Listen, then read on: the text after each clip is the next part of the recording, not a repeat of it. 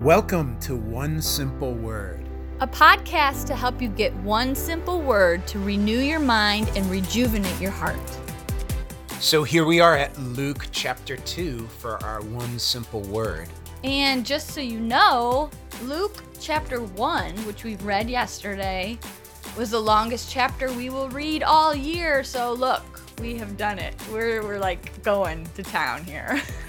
Encouragement right at the front in day 2. Amber, I'm going to ask you, was there one simple word that just stuck out to you or pictures Luke chapter 2 for you? Well, first of all, Luke chapter 2 is amazing because Jesus is born. Yeah. But I think the one simple word for today would just be praise. Because as you read on in chapter 2, the shepherds, the angels came to the shepherds and they were praising God and telling the shepherds all. And then the shepherds got all excited and they were praising God. And so I think just the start of this would just be praise. And not only that, but then as Jesus is brought to the temple, we find out that Simeon is there. He'd been waiting for this promised one to come, and he lifts up the baby in his arms and blesses or praises God in light of this amazing promise. And then Anna walks in, and this 84-year-old lady, it says that she did not depart from the temple, worshiping with fasting and prayer night and day.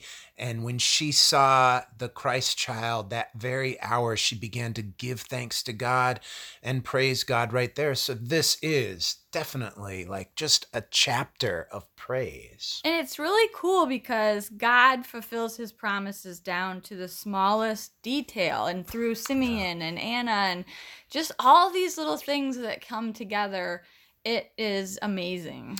And it does make us reflect, right? Like as we get out of the word today, we have the same reason to praise God. And so when I think of the fact that Jesus came, that Jesus was born, that gives me reason today to just praise and to thank God for what he has done by sending Jesus. Where would we be without Jesus?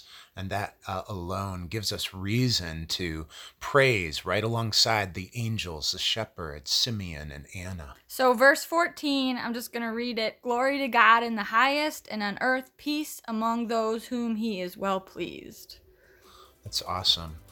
Well, hey, I hope that you can share your one simple word. Get into God's word and find that word for you. It's great to be together. Thank you for listening to One Simple Word. So as you open God's word, remember, he wants to renew your mind and rejuvenate your heart. And then you look for opportunities to share your one simple word with someone in your life today.